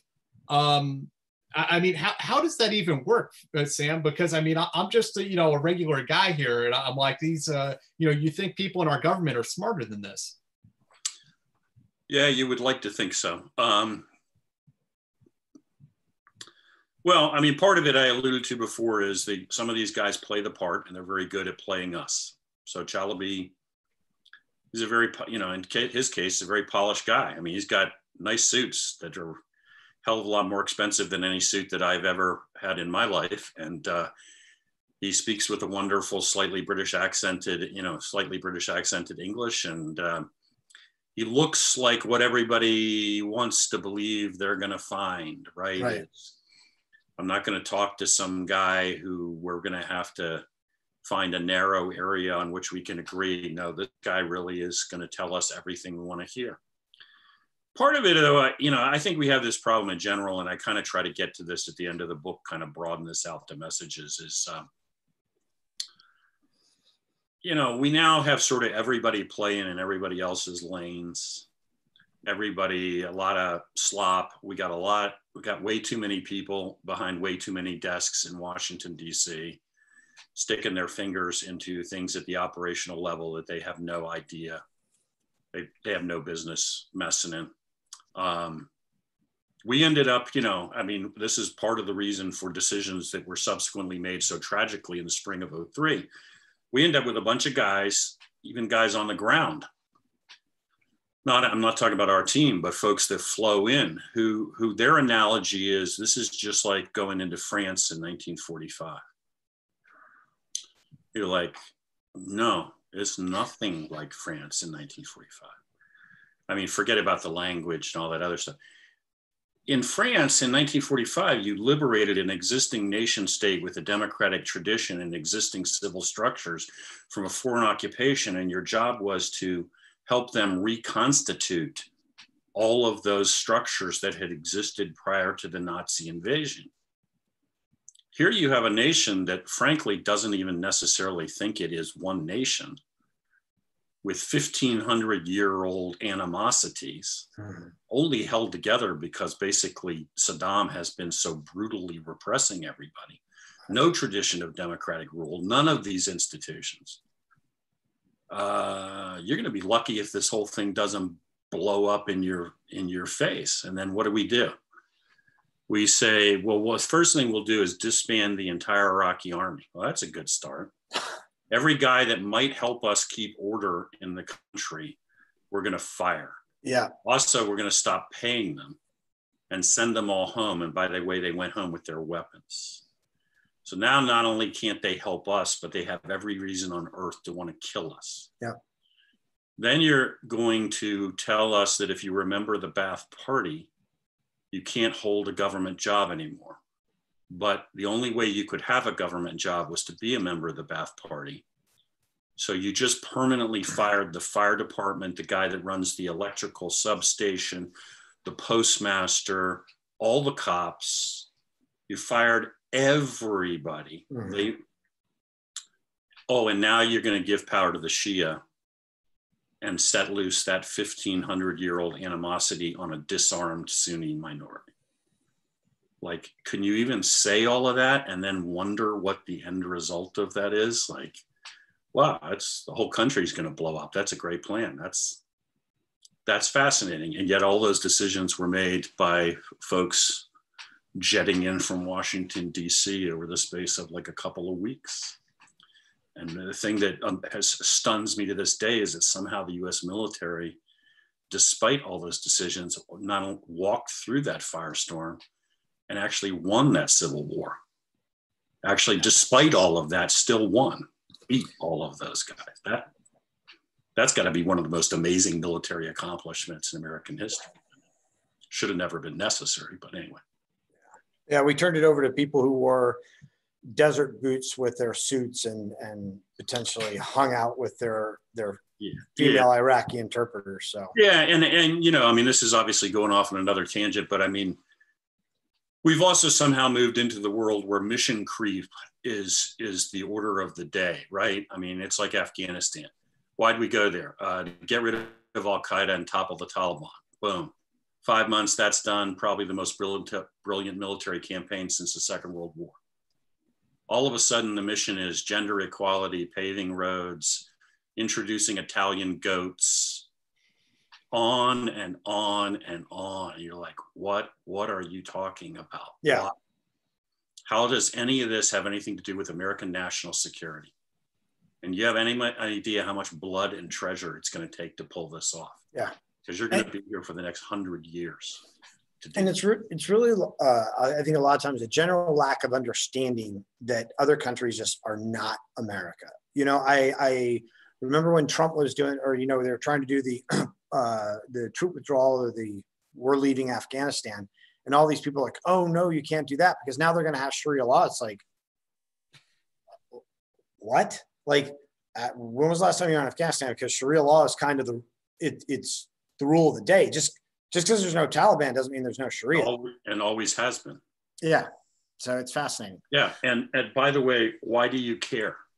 Right. I mean, well, if your answer is that we can't leave until you've transformed it into Switzerland and Central Asia, then after we're done in about 100 years, and God knows how many more people dead, right? Which country are you moving on to next? Because there's about 150 after that we need to go fix too, right? I mean, it's this lack of focus, and I think Trump is big about talking about this, to his credit, in my opinion.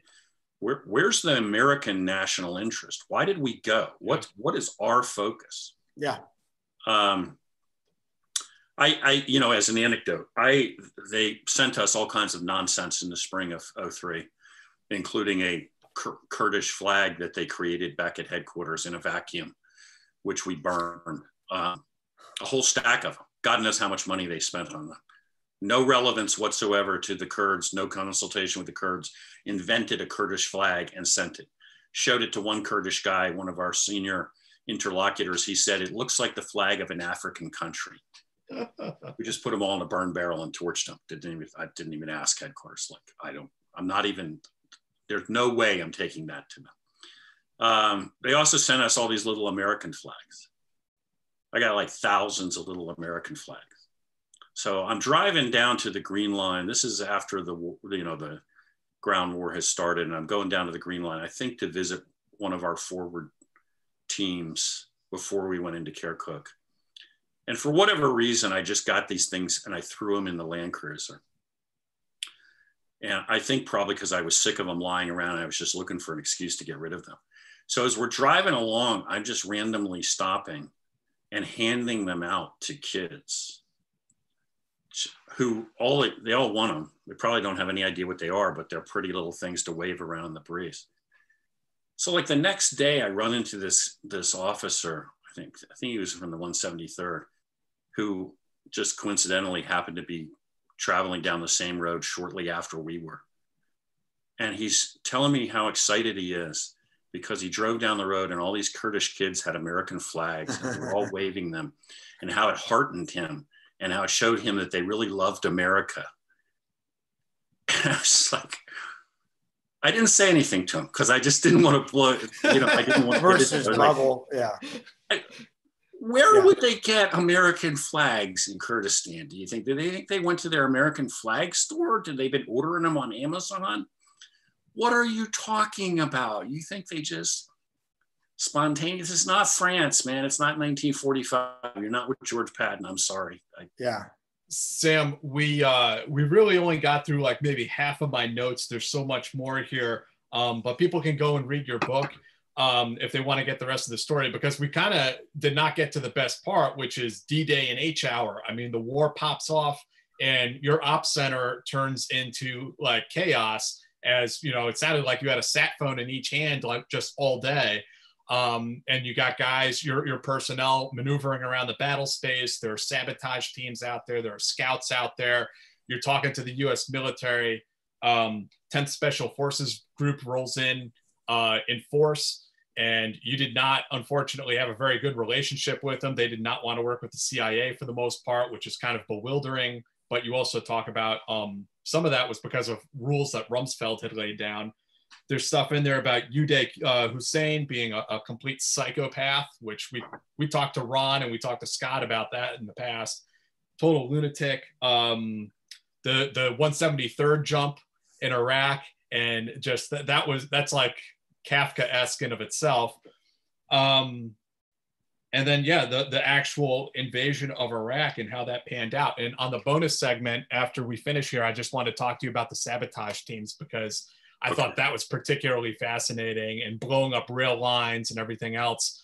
But if you could show people the book again, for the people who joined us midstream, The CIA War in Kurdistan by our guest, Sam Faddis, retired CIA officer who led that team and wrote the book that kind of explain to people what that mission was and to highlight the accomplishments of the people who are a part of it. Well, and yeah, and one of the things I think you, like you mentioned the very first part, is that everybody who was with you was supposed to be put in for an award, and then, and then it gets lost. So the people, the administrators or whomever just decides to kind of willy-nilly, and they even give awards to people who weren't even in theater, but miss some of the people that were there and integral to the plan. And so this book, part of the reason for this book was to honor those people that didn't get honored. Is that? Yeah, when I made the decision to write this book, I mean, obviously I hope it has relevance on a number of other issues that we've talked about, but I had one single purpose, right? There's a bunch of people here that I feel like have not gotten the recognition they deserve. I ain't talking about me. I'm talking about the men and women who did the work.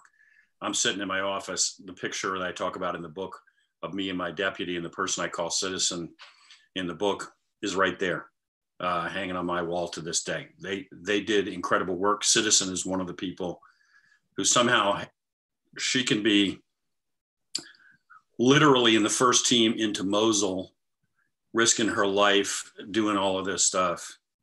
Headquarters manages to lose her name and not give her an award and a recognition.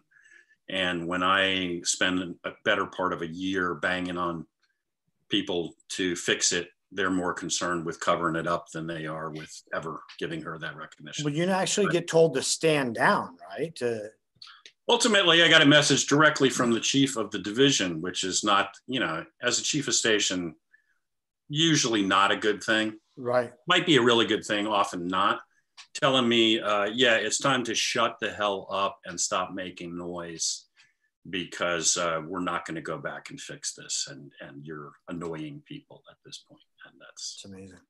So, chief of station, I had to take that order. I'm not a chief of station anymore. I don't have to take that order. So, hey, I want to mention something about the book. So, Sam's book, it's the #1 new release on Amazon. When we started this episode, I think there were 11 copies left. There are only 9 in stock. I would challenge you guys, if you have any aspiration to read this book, go ahead and order it now. Like let's deplete Amazon stock so that it's published. And the link is down in the description, so it's real easy to find. You just click down there, you'll find it. And we have just a couple of questions we need to get to that people donate, and and we always like to get their stuff. Sam, do you know if the KCM guy had any kids?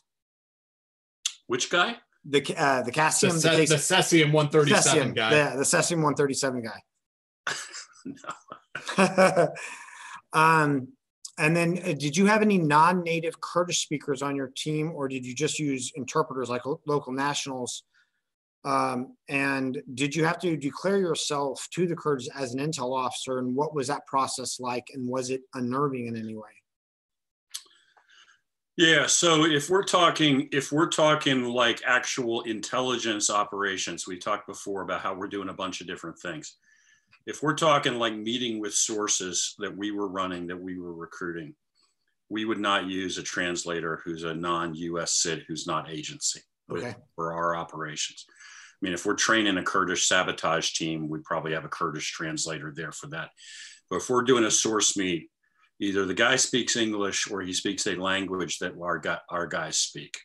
So in many cases, that would be Arabic if he's Iraqi, but for some of them, the Kurds also Farsi. What was the second part of the question? So when you went in, like in trying to link up with the leadership or establish yourself, did you declare yourself to the Kurds as an intel officer? Like, what was that process like of establishing bona fides? 100%. In that sense, my primary interlocutor, my counterpart, would have been Masroor Barzani, who was the son of Masoud Barzani, the head of the KDP, and it was the head of their intel service at that point. So I didn't necessarily see Masroor every day, but I would see him multiple times a week. And we would interact at the working level with their people. That said, as I also say in the book, from day one, we ran our own operations in addition to working with the Kurds. And so they knew we were running ops, but those ops were not always we weren't including them. I mean, we would share intelligence, but they weren't part of those ops. That's just another way of maintaining security. There's fewer people involved. And I got to tell you, all credit to them. You got basically an independent country, which is in effect what they had. And you got an intelligence service like the agency on the ground. And we're running our own operations all by ourselves on their turf, providing our own security. And they effectively gave us carte blanche to do that because that's the close relationship we had. And certainly I could not have done any of that without their approval. Couldn't have moved a muscle without their approval. So they kind of blessed off on you guys and like. Yes. We would also do stuff with them. There's a whole range of options, but most of the assets I've been talking about are assets we met personally and we met by ourselves. And then we share intelligence with them, obviously, but they're not involved in the operational stuff. It lets us move faster. Like I say, it just limits the number of people with knowledge of anything. It's a good security practice. It's just, but it's a measure of the relationship. That is for them to give us approval to do that is a measure of the relationship we had with them. Yeah. Fascinating. All right. One more question. We'll be done here. It's kind of an off tangent question. So it's kind of interesting. How would you characterize the early activities of U.S. oil companies seeking a toehold in Kurdistan and how they impacted the course of the war, if they did? When I was there, they weren't there. Okay. Now, I know that since then, I mean, including, they have obviously become heavily involved there. In fact, I have former colleagues who are retired who have gotten into that line of work themselves since they got out based on their relationships. I don't have any involvement with that, have not had any involvement with that. They were not there when we were there. All right, guys. So we're going to get going and record the bonus segment with Sam. Thanks for joining us tonight. And next week, our guest is going to be a fan favorite. You guys asked for him, George Hand, retired Delta Force operator. And I have a few choice topics in mind to speak to him about. He's always a lot of fun to talk to. So we'll be back next Friday at our normal time, 8 p.m. Eastern Standard Time. And Sam, thank you so much for joining us tonight. Really appreciate it. We could have gone another, 2 hours here. So Sam, we need to have you on again. We have a whole another half of the book to go over. I'm happy to come on anytime, guys. I have a blast. And Jack, not going anywhere for a while, Sam. What's that? Not going anywhere for a while. Well, I'm capable of moving in and out without being seen. So I know. Okay, guys, there are only six of Sam's books left in stock on Amazon. Go grab those. Go get them. Go get them. Be the Jones. I have grandchildren that need toys. Exactly. And it's a great thing to do if you're on a coronavirus lockdown. Exactly. It's a fascinating part of the war that you're not going to hear anyplace else. And please subscribe to our channel if you haven't already. Give us a like. Share the video so we can get Sam exposed to a greater part of the public, and hit that notifications bell so that YouTube will intermittently let you know when we go live. And please join our Patreon. Even $1 a month really helps us out. We're paying rent for a place that, well, I have free range of it. I'm not going to tell you what I'm doing here now, Jack. But yeah, thanks, guys. We really appreciate you all being here. You're the master and commander, Dave. You have the off button. I think you do. Did you pass me back the? We're learning the ins and outs of Zoom. Yeah. I think you're the host, Dave. So I am the host. Yeah. Okay, guys. Thank you very much. We really appreciate it. And we will see you next week. Man, that sunset is gorgeous. Grill, patio, sunset. Hard to get better than that. Unless you're browsing Carvana's inventory while you soak it all in. Oh, burger time. So sit back, get comfortable. Carvana's got thousands of cars under $20,000 just waiting for you. I could stay here forever. Carvana, where car buying meets comfort, meets convenience. Download the app or visit Carvana.com today.